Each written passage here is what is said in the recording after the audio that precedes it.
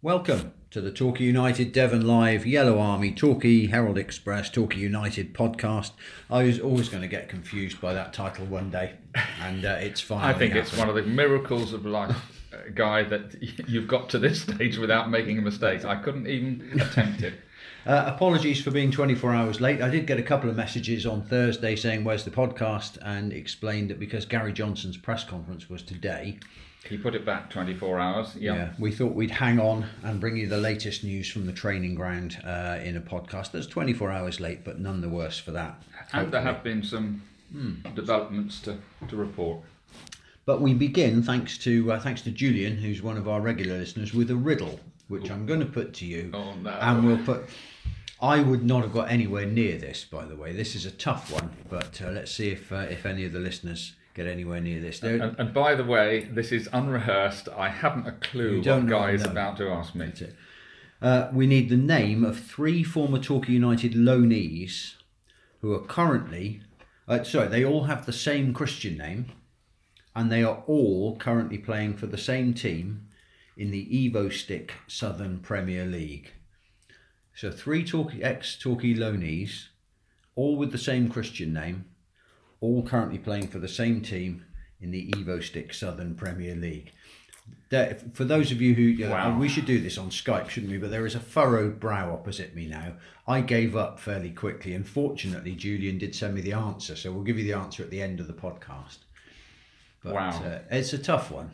My instinct straight away is that it's not a local-ish Southern League Premier team, because the loans would probably have come from maybe home counties clubs or something like that. In other words, it's a bit further up country, but I'll have to... since we're going to be jabbering away for the next 20, 30 minutes, you never know. Something might just spring to mind in the course of the juices going round, but... It's not all that much further away. Oh, that's dear. all. That's the only crumb I'm going to throw you here. But well, I'm already off the mark, already there. The dates of the loans are 2014, 2015, and 2017. Right. Okay. So there you go. We'll leave that one to Stu there as well. And a Southern League Premier Club right. They're playing for at the moment. And also while we're talking about fun and games, the Netflix show that you were involved in, yes, about Torquay's Great Escape in '87, has been slightly delayed, isn't it? Yes, but for quite a good reason. It's a hilarious reason. Well, some of our regular listeners and readers of the Herald Express will hopefully recall that Topic Studios, a film company from New York, working for the Netflix organisation, came over last December, just before Christmas, to film a documentary as part of a series of weird and wonderful, great sporting escapes from the brink of disaster. Mm-hmm. All of them with a quirky element to it. I'm quite looking forward to seeing the other ones as well. Well, exactly, yes. I only know this is all top secret stuff, and I wasn't allowed to be told what the other ones were. These are things happening all over the world over the last, whatever it is, years.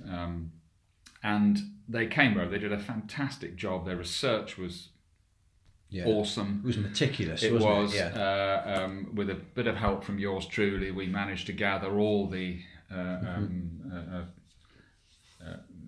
main players from that amazing season and its finale, when Bryn the police dog came on the pitch and bit Jim McNichol.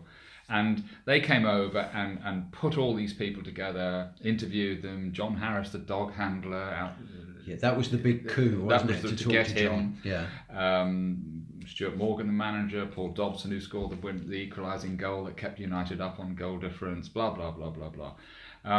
And of course, it is even now still worth reminding people that the 1986-87 season was the first in which the Football League brought in automatic relegation. Before then, if you finished bottom, which United had actually done in the previous 2 years, and never before, I might add, you'd been able to go to the league and apply for re-election. And in the previous 2 seasons, United had been re-elected, and quite right too. They had never applied for re-election in the whole of their history before then. Thoroughly well-run, popular club, fallen on hard times. Not like some other clubs that had been applying for years and years and years when they finished bottom and eventually got thrown out.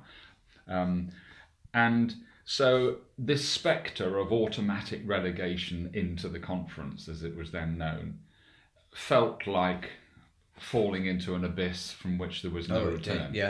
All right, we all know now that there is a way back. In those days, of course, if you went into the conference, there was only one place up, not 2 as there are now. And of course, for all those years, the Football League had virtually said to a whole succession of teams that had won the Southern League or the Northern League, no, sorry, we're going to re-elect the club that we've already got it. So it was a pretty much closed club. People were elected to the league from time to time. Didn't happen very often because it didn't. Teams that didn't get re-elected, teams like Southport, Barrow, Bradford Park Avenue, all those, not very many more. Gateshead, Workington went. Absolutely, they? All those great old clubs that were part of it were eventually either dropped out because they were not re-elected, or almost of their own accord. But it was quite rare that clubs like Cambridge United got elected into the league. Oxford United, for instance, who weren't in the league in the old days, they were elected. So 1 or 2 were from time to time, but it was a terrible prospect to be elected, to be relegated from the Football League, especially in a place like Torquay, a bit of a backwater, for which a Football League club was hugely important, both for the reputation of the bay and the area. It was almost the single. Let's face it, the club changed its colours from black and white stripes to yellow and blue as a marketing ploy in the mid-50s to advertise Torbay's wonderful blue skies and sandy beaches and sandy beaches. It was that important. But anyway, the Netflix Topic Studios came over, did this thing. It went wonderfully well, as they kept telling me. It's great, it's marvellous, it's going to be the best of the series. And the plan was that it was going to come out now, October/November time this year. But I've been in touch with them recently. In the course of 5 very busy days of filming and chatting, you almost became quite good friends with 1 or 2 of them. And the message has come back, yes, everything's fine, it's all great, it's finished, the filming is finished. But of course, for Netflix are going to market this worldwide, this series. I understand it's a series of about 6 or 7 documentary films. One of the other ones, I'm told, or I understand, is about a horse that saved a racecourse in Japan from closure. Miraculously somehow. We'll eventually see that one. But of course, for Netflix to market it globally, it has to have translations added to, obviously, to all these various languages. So they are now in the process of adding Japanese, Spanish, German, you name it, languages before the global release, which I understand will now happen in March/April time. So this is the best thing of all, because it means that El Tomo is being dubbed. Somebody is doing your voice. Well, in Spanish. I didn't realise this was going to happen, but until I was sitting in front of a heavily lit room at the old Herald Express offices, with words like "roll 'em" and things like that, that I've ended up. I understand, because I haven't seen any of this yet, as the narrator to it all. So I'm the voice speaking in the corner. Apparently, it will be a source of endless embarrassment to me. I can tell, but they're very happy with it. They say it's a great story. There was a wonderful moment when they arrived at Heathrow Airport in the middle of the night, very tired, with all their gear, booms, cameras, sound equipment, picked them all up from the carousel, headed for customs, and one officer there said, realised they were a film crew, asked what they were here to do, and they said, no, well, it's not something that would ring a bell with you. And he said, oh, try me. He said, well, we're going down to the southwest to film this crazy story about a football club that was saved by a police dog running on the pitch. And he said, what, the year that Torquay stayed up and Lincoln went down? And those were the first English words that they spoke at Heathrow. And of course, that absolutely knocked them out. And they couldn't wait to get started. And everybody knows the Torquay story. Everybody, even the customs man at Heathrow knew that story. So it's now, I'm told, slated. Is that the right word for release? It's close enough. Yeah. In the spring. Yeah. When all the various tongues have been added to the original. So we'll look forward to that. Fantastic. We can't wait. We'll keep you posted as to how that goes. They're very good. They keep in touch. Yeah, they'll give us a heads up, I'm sure. They certainly will. So let's talk football. The Winchester City game last Saturday, the FA Cup game, a 4-1 win for Torquay. Satisfactory on paper. Satisfactory. Gary Johnson was less pleased with the second half performance. Torquay were 3-0 up at half time. Yeah. I think we said in the match blog that the Torquay were showboating a bit in the second half. You know, they were trying to make everything picture perfect. Yes. And they took their foot off the gas a bit, which did not please the manager. No. I think he was pleased with the first half because the pressure was relentless, even though it took United 38 minutes to get through. In some ways, it was very like the Lymington game away from home. It took United 36 minutes of non-stop pressure to break through at Lymington. And they ended up winning 7-0. Yeah. It took United 38 minutes to break through against Winchester, and then scored 3 times in 15 minutes either side of half time, something like that. They scored 3 4 goals. times. Short order they were. Quite. At Lymington, they went on and stuck another 3 in. Yeah. Didn't quite do that last Saturday. Is that a disaster? No, it isn't. No. But I think we all thought it would have been nice to have scored a few more goals, and that's exactly the point Gary Johnson was making, because United actually ended the match, if you want to call it that, with a rather embarrassing mistake at the back to hand Winchester their consolation goal. And who wants to deny a team like Winchester a consolation goal when they finally bow out of the cup? You probably don't. But it would have been nice to have kept that cup clean sheet record.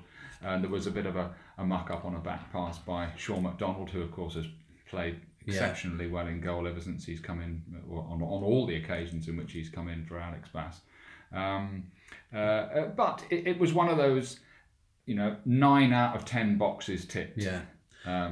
He could easily have got himself sent off as well, couldn't he, Sean? Which given the state of goalkeeping cover at Plainmoor, would have been significant. Absolutely, yeah. It was the ball was knocked back to him. Little Ollie Bailey, the Winchester centre forward, not much of him, but runs fast and works hard. Never gave up. Never gave it up. And Sean MacDonald basically tried to beat him with a trick. Got it wrong, had the ball nicked off him, brought Bailey down on the edge of the box. Yeah. The the referee gave a penalty and only booked MacDonald. And as Gary Johnson was very quick to say afterwards, he might well have sent him off in those circumstances. Gary Johnson would not have been very pleased about that, would he? I don't think anybody would. We've got Alex Bass injured for the next, still going to be out for another 2 to 3 weeks, I understand.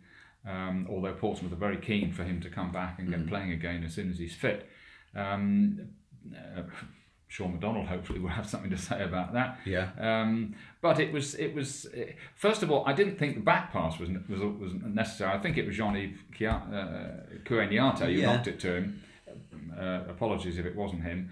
And there was just a little bit about United's play of, as you were saying, trying to make everything look stylish, as well as actually finishing them off.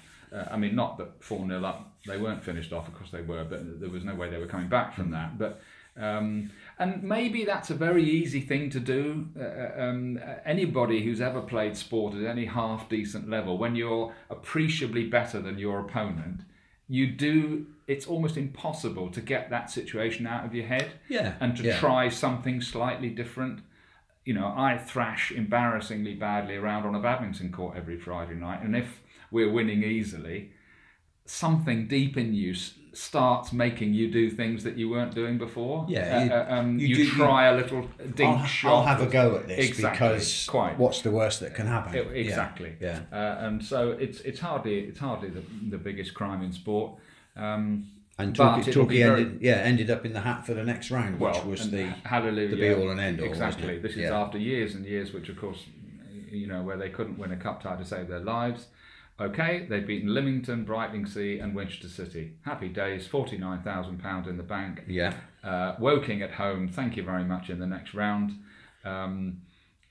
What could we have got? Something horrible like... We could have been away at Burton Albion. We could. Or something. With respect to Burton Albion, they wouldn't have much like that, and we certainly wouldn't have like that. So a home game, Woking, real good chance. We've played them a couple of weeks ago. Poor first half, very good second half, drew 2-2. Yes, we think we can beat them. And what's not to like? Yeah.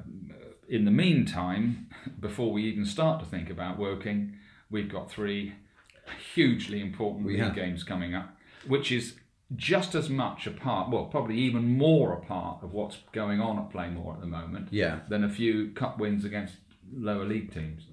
That's true. A couple of things I want to mention before we leave the Winchester game, though. The shirt numbering was interesting on Saturday, because we looked at the team sheet and we looked at the players, and all of a sudden we were out there with 1 to 11 on. Instead of the usual squad numbers, But there was method behind that, wasn't there? There was a bit.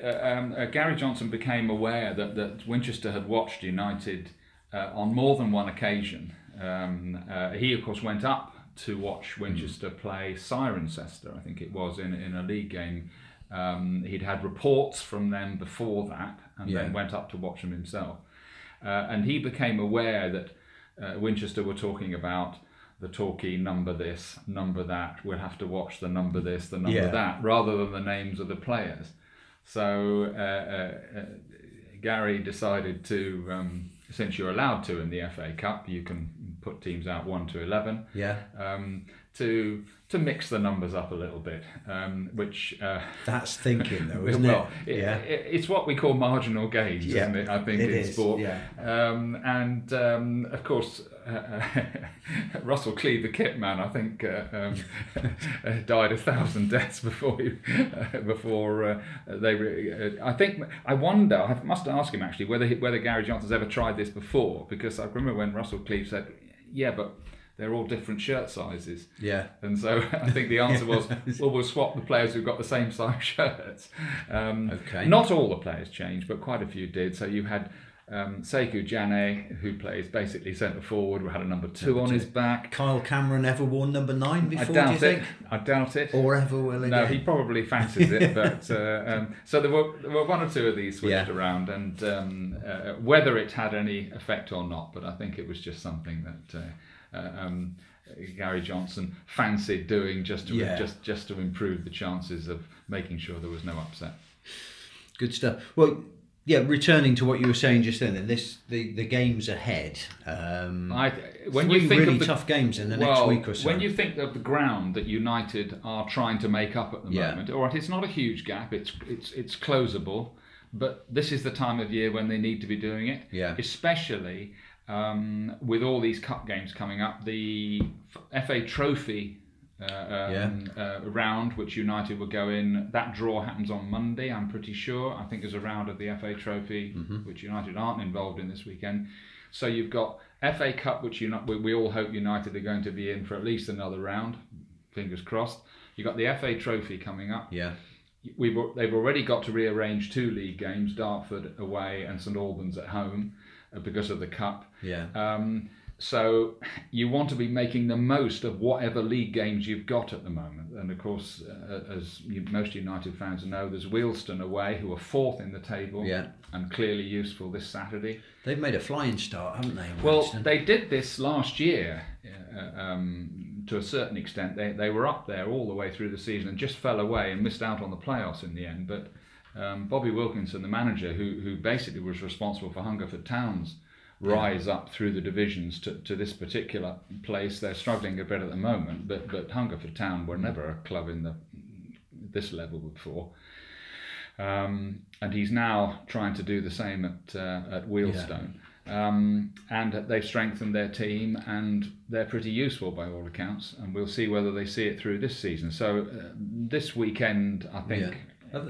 Have they still got that eccentric fan, by the way, who was the big star on YouTube? The Wealdstone Raider was a chap. He was all the rage, wasn't he, a few years ago? Oh, right. There was YouTube clips of him taunting opposition fans. I see. Yes, he was, not scrapping with opposing mascots or anything. Nothing as bad as that. But he was quite eccentric. I wonder if he's still around. Yeah. The Wealdstone Raider, he was called. Yeah, the ground, Grosvenor Vale, is in Ruislip, which is sort of just off the M40 as you head into London. Very good pitch, apparently. So we got that this Saturday. Yeah. Very important match. And we were just chatting to Gary Johnson today about the whole business of you've got 6 games unbeaten under your belt. How do United are going to lose sooner or later, we imagine. Yeah, then you never know. But unlikely to go through the rest of it. Well, if they go through the rest of the season unbeaten, happy days. We will be celebrating. Yeah, quite. So a defeat will happen sooner or later. Yeah. How do you handle all of that? And he was quite sensibly saying, look, he said, if we lose a game, and I think the players, all of them, have done exactly more or less what we asked them, done their best, etc., etc., you take the defeat and you move on. Because basically you may have had a bit of bad luck, you may have hit the post and the bar, you may have had somebody sent off, you may have been in the middle of a flu epidemic. All these things can feed into a possible set of circumstances. And he said the only time that you really steam in after a first defeat is if you think people have let themselves down. And so he said, I think what he was trying to say was, if should United lose on Saturday, and he wasn't saying that, you treat it in that way. And of course, the following Tuesday, got Weston-super-Mare, who are bottom of the table and haven't won yet. In the league, at least, they've won a couple of cup ties, and I don't think anybody saw their 1-0 win over Bath City coming last Saturday in the FA Cup. That was a bit of a surprise, wasn't it? A great result for them. So that's next Tuesday, and then Billericay Town at home the following Saturday, November the 3rd. And so that's two. I never thought I would say the phrase, they don't come much bigger than Billericay Town at home, but it has a bit of a feel about it, and I wouldn't be at all surprised if United can get 4 points, for instance. I mean, 6 hopefully, but 4 points from the next 2 games. That Billericay Town at home, they're top of the table. This weird and wonderful chairman, owner, very ambitious, wants to take them into the league. Jake Robinson scores goals for fun, etc., etc., etc. You'd be looking certainly at Playmore's biggest gate of the season, I would have thought, for that match, and bring it on. They'll bring a few as well, won't they? Yeah, you'd have thought so. So I mean, Weston won't be a pushover on Tuesday night, far from it. Their pitch is tufty, did you say? Apparently Bath weren't very happy with the length of the grass on Saturday, but come on, got to play on it. Exactly, and it's the same for both teams. I don't suppose that Weston-super-Mare want every team that turns up at the Woodspring Stadium to start pinging the ball around in little accurate triangles, etc., etc. They'd probably try and draw them into a bit of a slog, which is exactly what United have had to try and do over many years when they've been struggling. So, you have to get out there and get stuck in, don't you? Indeed. And Billericay's tricky. We'll all be reaching for our Ian Dury album. We will. We'll find that one and maybe. But that's another week away. So it is. So among the players, we've got some good news on the longer loans. They've extended the loan periods for a couple of the Bristol City lads. For Sekou Jane and for Jake Andrews. I mean, when you think that in United's team at the moment, you've got Opie Edwards. I think he's playing better with every game. How long have we got him for, remind me? No, he's until January. January, Jake Andrews, Conor Lemonhay-Evans, yeah. Sekou Jane. I've forgotten somebody. It'll come to me. Loan players? Yeah. Well, Alex Bass is a season Alex Bass, long, sorry, yes, that's right. Yeah. What an important part of the team all of those lads are taking nothing away from Jamie Reid, who had a great game, by the way. Let's mention Jamie Reid in the Winchester game. Didn't score. He turned provider. What's the modern phrase? Enabler. Isn't he? I mean, it was a lovely cross for Jane's goal. It was, and he was stopped initially. And of course, the way he's playing at the moment, he doesn't give up on stuff like that. Jamie Reid didn't score for the first time in 6 games. But it wasn't for the want of trying. So, and he was instrumental in he was. the rest of the team's performance. So anyway, those loanees are, and of course there's a clutch of them from Bristol City, are a huge part of United's team at the moment. Yeah. And although he isn't on loan, of course, we must also mention that Calvin Kalala, the new French midfielder, came in and scored on his home debut against Winchester. So they're hugely important to United. And playing well. Conor Lemonheigh-Evans, who went from scoring twice for the Wales under-21s to scoring twice for Torquay United. Quite. He had a great game. And I'm not at all surprised that Gary Johnson, and thank goodness his son is still ticking over nicely at Bristol City. They beat Hull in the week, which was a result I think they needed. Is happy to let these players come. Yeah.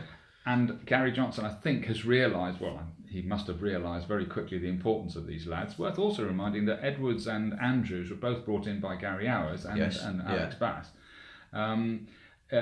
So he's trying to get them on board for as long as possible. In other words, you don't want a youngster, any loan player, because when their loan, maybe a month's loan, is coming up, and they're about to go back to their clubs and not return to and not stay with Torquay, that is a mindset which has potential for not delivering a top performance. So he's trying to make these lads, and they already enjoy playing for Torquay, they like being here, he's trying to make them feel as much Torquay United players as Bristol City players. All right, he can't do that completely, but it's still worth trying to do. And Conor is here until...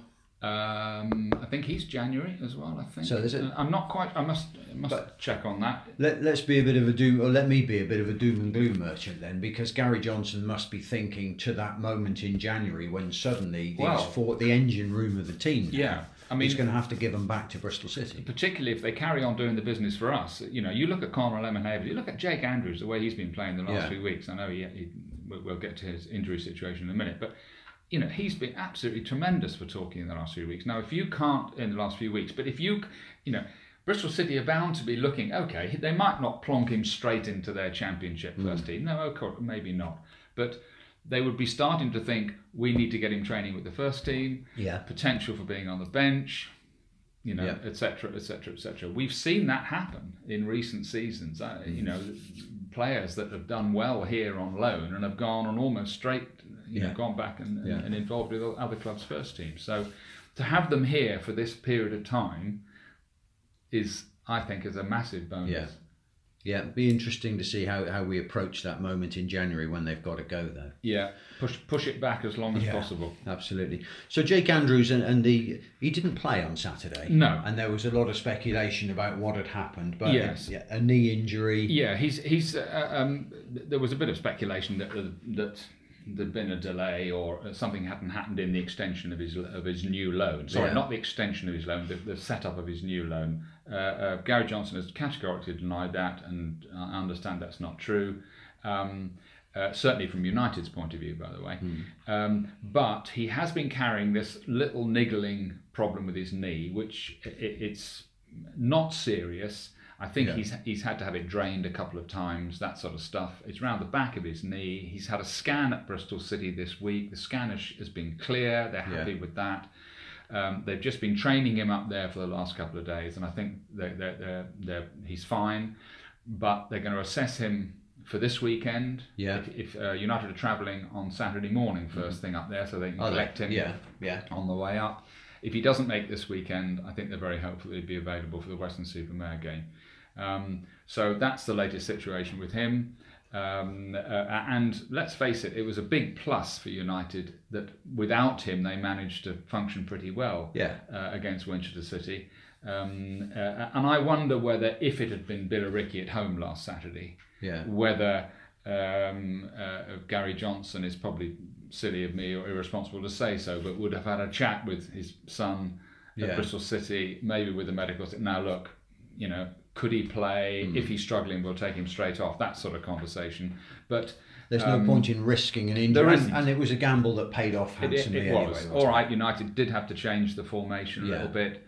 Calvin Kalala, who's basically he's played he started 2 games for United so far, Eastbourne away and Winchester at home. He's played as a central attacking midfielder in his first match and as a left winger in his second. So he's quite versatile. He's getting into it pretty quickly. And there's better news of a player who Gary Johnson hasn't seen in first team action yet. Yes, apart from the years he had him at Yeovil Town, of course. Ryan Dixon. Ryan Dixon is back, and all United fans will be pleased to hear that news. I think of all Gary Hour's summer signings, Ryan Dixon, who came in quite late, as a free transfer, made people put a smile on one or two faces. And of course, I think we saw in the first few weeks of the season, even when United weren't playing that well, certainly as an attacking force, you could see the quality and the drive that he's got. But he picked up a little fracture in his tibia just above the ankle in training at the end of August, and he's been out ever since. Quite right too. But he's been training for 10 days, a fortnight now, gradually stepping it up. And Gary Johnson reported today that he's been putting himself about on the training ground quite impressively, and he may well be considered for the squad for this Saturday. So that's another big plus in an engine room midfield, which is already pretty well served. Ryan Dixon, as we all know, is a quality player, but he's going to have to try and get one of these lads out, and good luck to him for that. In that. Because, of course, I'd forgotten that Gary Johnson and he know each other pretty well, don't they? Yes, he's one of the players that Gary Johnson, along with Liam Davis and Asa Hall and Jake Andrews and at least one other, I've forgotten who the other one is, that he has managed before in his career. Okay, and we spoke briefly about this last week, but the news on Chris Ralph was confirmed, wasn't it? Well, it hasn't been confirmed, but it has, if you know what I mean, because United have now advertised the post of head groundsman on one of the main groundsman avenues, which sort of confirms that Chris Ralph is leaving. I understand the game against Concord Rangers, which is in November time. November the 17th will be is due to be his last game. Again, Torquay United and neither Torquay United nor Plymouth Argyle nor Chris Ralph have made any sort of announcement. Chris is understandably declining to talk about it until the thing, but it's fairly common knowledge, I think, that Argyle want him. They have. Obviously, they've got Home Park, they've got Harper's Park, they've got another quite big, extensive area where their community trust and various other things happen, and they want somebody to. Do they still use Seal Hayne? They stopped using Seal Hayne? No, they've stopped. No, they're not at Seal. Their academy was at Seal Hayne. So it looks as if Chris has been lured down there. Very good luck to him. He's done a terrific job at playing more. His boots would be hard to fill, but these things happen, and you have to move on. So it's an award-winning pitch, and if Concord Rangers does turn out to be his last game, I hope they make a bit of a fuss of him, to be honest. Because, that's one of the things. I think we'll all be nudging him to try and come up with some weird and wonderful lawnmower pattern on the pitch or something like that. But are you allowed to do that anymore? I don't know. Yes, I know what you mean. Wasn't there a clampdown because people were doing these all sorts of paisley patterns on their pitches and things like that? Presumably in the National League South you can do what you like, I would have thought. Big smiley face in the middle or something like that. Yes, Chris has got a good sense of humour. He'll be tempted, but it was nice at a time when things were not going well for Torquay on the pitch. The actual pitch was winning us awards. Yes. It was that helped a little bit when let's face it, there aren't that many things in a football club that you can show to the world what sort of a club you are. The team is one. The pitch is the other. Maybe the programme, stuff like that. All the hard work that goes on behind the scenes. You can produce fantastic food in the restaurant. You can tick all boxes with your looking after customers, etc. It wins you very few brownie points. The only things that you can show to the world, this is what we're all about, is the football team on the pitch, which of course is almost permanently up and down, or in United's case over the last few years, mostly down. But your pitch is something which is there for everybody to Yeah. see week in, week out. And over the last few years, under Chris's tutelage, it's been a big plus. It's going to face some pressure, isn't it, in the next few days? Though, Telling me, because Truro are at home. Well, on of course, Saturday. and this season, of course, there's the ground share. Quite how long this will continue, we still don't know. Truro have given no indication of when they're going to make a decision. Do we move back to Trieu Road because it's now available again? Yeah. Or do we stay at Plainmoor, where gates are poor and not getting any better? But this Saturday, Truro home to Dartford. Yeah. Monday night, a date worth mentioning to United fans. FA Youth Cup home. Oh, this is the game. Yes. To Totton and Ealing. Yeah. From That's Hampshire. the first round proper. First round proper of the FA Youth Cup. The youth team have been doing great things in the last few rounds. Home at 7:30 on Monday. Yeah. Tuesday, Truro home to Bath City. 24 hours later, and then the following Saturday, of course, United are at home to Billericay. Yeah. So 4 games in 8 days. Is that something like that? It's tough, isn't it? That racks the pressure up a bit on Chris Ralph and Julian Goulthorpe is number 2. There is a bit of rain coming next week, we understand. Yeah. And I think they're praying for it to arrive after Tuesday rather than before it. But Wednesday, Thursday, Friday, it can rain next week. Chris always says, I can handle rain any time of the week as long as it's not between midnight and 12 o'clock on Saturday morning. It's the timing of rain that's the important one. But the pitch has been redrained. Yeah. They're very optimistic that it would and can hold up better now than before. So fingers crossed. No, the subject that's been vexing us a little bit over the last few days. Torquay United are on the front page of the Herald Express this week, as well as on the back page, because the stadium plans came up for discussion at a Torquay Council meeting a few days ago. Very, very controversial, very, very political.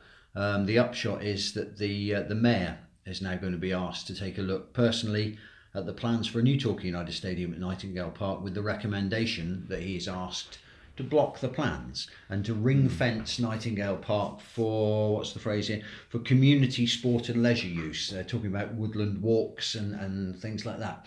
Now, it's controversial that anything to do with Torquay United leaving Plainmoor and building a new stadium at Nightingale Park. I can feel our listeners bristling even as we speak, and it polarises opinion, this, doesn't it? There's no real middle ground in this one at all. No. I think it's worth stressing that nobody's actually seen any. We've seen some artist impressions and stuff like that. These plans don't exist yet. Well, I'm sure they do because Gaming International, Clark Osborne, the United Owners Company, is due to present the first round of plans. They're due to be submitted. When I spoke to Clark Osborne at that public forum meeting, he was quite clear that November was the intended time. Exactly. To so that's what we've been working on, and we imagine that will be happening. But none of the councillors who either are yay or nay merchants have yet actually seen any plans for this. I think there's 2 things here. One is this clearly involves Torquay United, with all the emotion of that involved. You and I are speaking of a club and a ground where we've been watching Torquay most of our lives. In your case, all your life, and in mine, most of my life. I first saw Torquay play at Plainmoor in 1964, so I've been watching them ever since. I don't want to leave Plainmoor any more than any other fan does. That's one point, that the fact that the new development involves a new stadium for Torquay United. But I think it's worth almost trying to separate that out in this particular case from the fact that, yes, there's a new stadium involved, but there's other stuff as well. This is not just a new stadium. The plan includes an events arena, 30,000 seat or capacity. Can be converted into. Concert arena, hotel, restaurant, shops, houses. There's talk of a football academy as well. Quite. I think is there some sort of sports health centre, that sort of stuff. Yeah. Now, this is a development which I think it sounds like quite a good idea. Yeah. And we're at a time where all of us who have lived in this area for so long have become almost ashamed of Torquay. Really? We aren't, because we love the place. and we know what a fantastic area it is. But don't tell me that this town and this borough hasn't been going downhill for the last 20, 30 years. It has. It's in need of investment, isn't it? It's in desperate need of investment, and we're in a situation where we all sympathise hugely with councillors and council officers who are being shafted from a great height by lack of funds from central government. They don't have any money to do almost anything other than run core services. So no, that's true. It's and you know, we wish them well in that horrible series of decisions that they have to make in that. But it's going to be sad if at a time when the Bay, as a result of the new road, which we've all been praying for, the new South Devon Link Road for the last 40 years and has finally been built and is duly having the desired effect, that I think some of us feel that the Bay at long last has a chance to take off again and become the place that it should and could be in terms of people coming to visit, facilities available, etc., etc., etc. Now, at this particular time, Torquay Council does not have the money to do any of these things. It can't do it. So it has to be... Yeah. And we're not just talking about, we're talking things like the pavilion. No, absolutely. We're talking about Torwood Street, which is underway. This isn't just last. about a new stadium for Torquay United. No. There's a danger, I think, or I hope it doesn't happen, that the councillors end up, or at least a section of them, without any financial clout to do anything themselves, but end up saying no to almost anything that's slightly contentious or is some people may not like. And I think you have to look back over the years of, you know, when the Grand Hotel was built in that site, when the Imperial Hotel was built in that site, when the Pavilion was built back in the Victorian era, did everybody like them? That's a good point. Did they all walk past the Pavilion and say, "God, isn't that?" No, I'm sure somebody think, "What the hell's that?" Yeah, I saw on our beautiful, you know, harbourside, seafront, etc., etc., etc. But now it's a huge asset to the Bay, even though you and I know the thing's falling down from inside. And you have to, I think, no development that anybody is ever going to put up, and there's quite a few new ones starting up with private investment coming into the Bay, is ever going to tick all the boxes for all the people. No. And you have to have some sort of leadership, desire to make things happen, and to give the Bay some of the facilities which we all know it desperately needs, and manage that the best you can. Let's face it. Somebody like Clark Osborne, and it happens to be him, the owner of Torquay United in this particular case. It could be Lord Sugar, for all we know, coming in with a plan. You know, whatever plan he puts forward, those councillors and the council officers, you have to jump now through more hoops and tick more boxes in terms of planning and all of these things than ever before in history. Yeah. Anybody who's ever built a conservatory on the back of their house knows that. So I hope that the council look on this thing without a kind of, well, we're not having that attitude. It's sort of without prejudice. It would be nice to see the plans before the decision gets made. Because Nightingale Park, with the best will in the world, and I don't live overlooking it, and neither do you, people will have a different perspective if they do. But it's not a beauty spot. It is not. It's a tip. And by the way, has it been developed or improved or landscaped or turned into gardens and stuff over the last 20 or 30 years? No, it hasn't. And so now to try and pretend that Nightingale Park, which by the way is right slap bang next to the biggest retail park in the Bay, or one of them anyway. Yeah, it is, isn't it? The Willows. You know, it's not like Cockington, is it? For goodness sake. And nothing has happened there of any great consequence for all these years. So now for people to suddenly pretend that this is some beautiful place over that must be protected at all costs, I think it's just a little bit imaginative. Money would need to be spent on it to make it into it could be made into a place for woodland walks and that kind of thing, but money would need to be spent. Yes, and the council haven't got it. No. Now, if I was a businessman with lots of money to invest, I don't think I'm going to invest it in woodland walks. No. Where's the profit in that? And whatever is built at that site and at other sites around the bay, and there aren't, I don't think you and I can think of many others that would be able to take that sort of development. Somebody is going to make some money out of it sooner or later. Yeah. That's why they start out with it. So to pretend that these developments happen in some sort of golden glow of civic pride and all that it doesn't happen like that, and it can't at the moment in the council's current situation. The next question, of course, which comes as a result of this, if Gordon Oliver does go away and the council comes back and says, well, look, we've taken all this on board and that area is now ring fenced as a public open space and we're never going to pass a stadium plan there, where does that leave Clark Osborne and Gaming International? Well, now we bring the thing back to Torquay United, which we tried to take out of it for a little bit. That presumably is quite a serious development. I haven't asked Clark Osborne that question, and talking like this, I probably need to.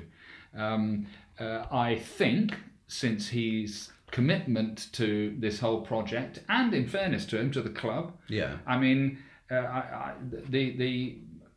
year ago, or over the last 18 months, I've been portrayed as some sort of puppet of Clark Osborne. I'm probably his son-in-law by now. I don't think that's possible. But that's gone a bit quiet, that sort of criticism over the last few months. I think, especially since the appointment of Gary Johnson, I think people can see the money that's gone into the club, the improvements that's been made around the place, the evident commitment to trying to win promotion this season, and the financial backing to do it. Now, I'm no friend of Clark Osborne's. I've only met him 2 or 3 times. We talk from time to time, etc., etc. And I can quite understand the great suspicion with which some people have held him, and maybe still do. But would some of the people who have bought Premier League clubs or Championship clubs still be there? Losing money hand over fist without any prospect of the thing moving forward or emerging still in one piece? No, I don't think they would. Clark Osborne is very committed to the club. He's desperate to make a success of the club. And also, as he's been very honest right from day one, he hasn't just sprung this on people. He said from day one that his eventual ambition was to move United from Plainmoor to a new ground, and we're now starting to see what he's got in mind. And as we've mentioned on this, I think, podcast before, that's no different actually to what Mike Bateson said 20 years ago, and to what Dave Phillips and Steve Bree, the previous regime, had also proposed at one stage. Now we're getting to somebody who probably has the clout and the ability, or may do, to actually make this happen. Slightly different part of the game. So if there's absolutely no chance of this happening at Nightingale Park, does he then look around for another site within range? There are precious few that you and I can think of in... Well, not within Torquay. Within Torquay. No. Does he go to somewhere like Teignbridge, or does that really tick the same boxes? I don't know. And if he was to suddenly go, right, cheerio, club up for sale, I'm off.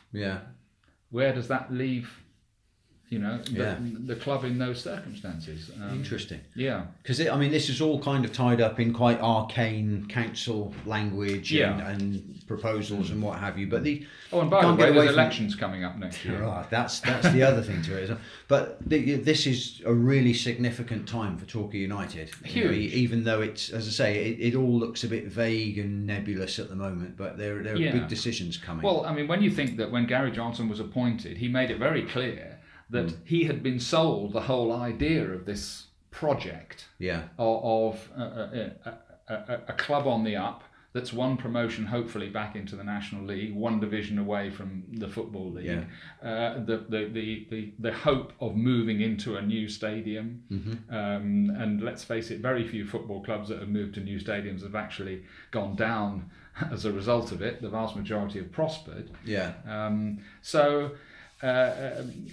He's obviously been sold this Yeah. this whole project and this dream of this development.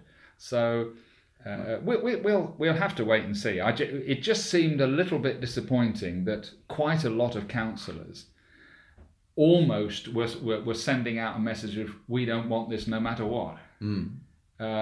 At this particular stage in the game, I think, aren't we electing our councillors to have really good looks at these sort of things? I'd like to see the plans before absolutely the decision was made. Absolutely right. And let people see what's proposed. Yeah.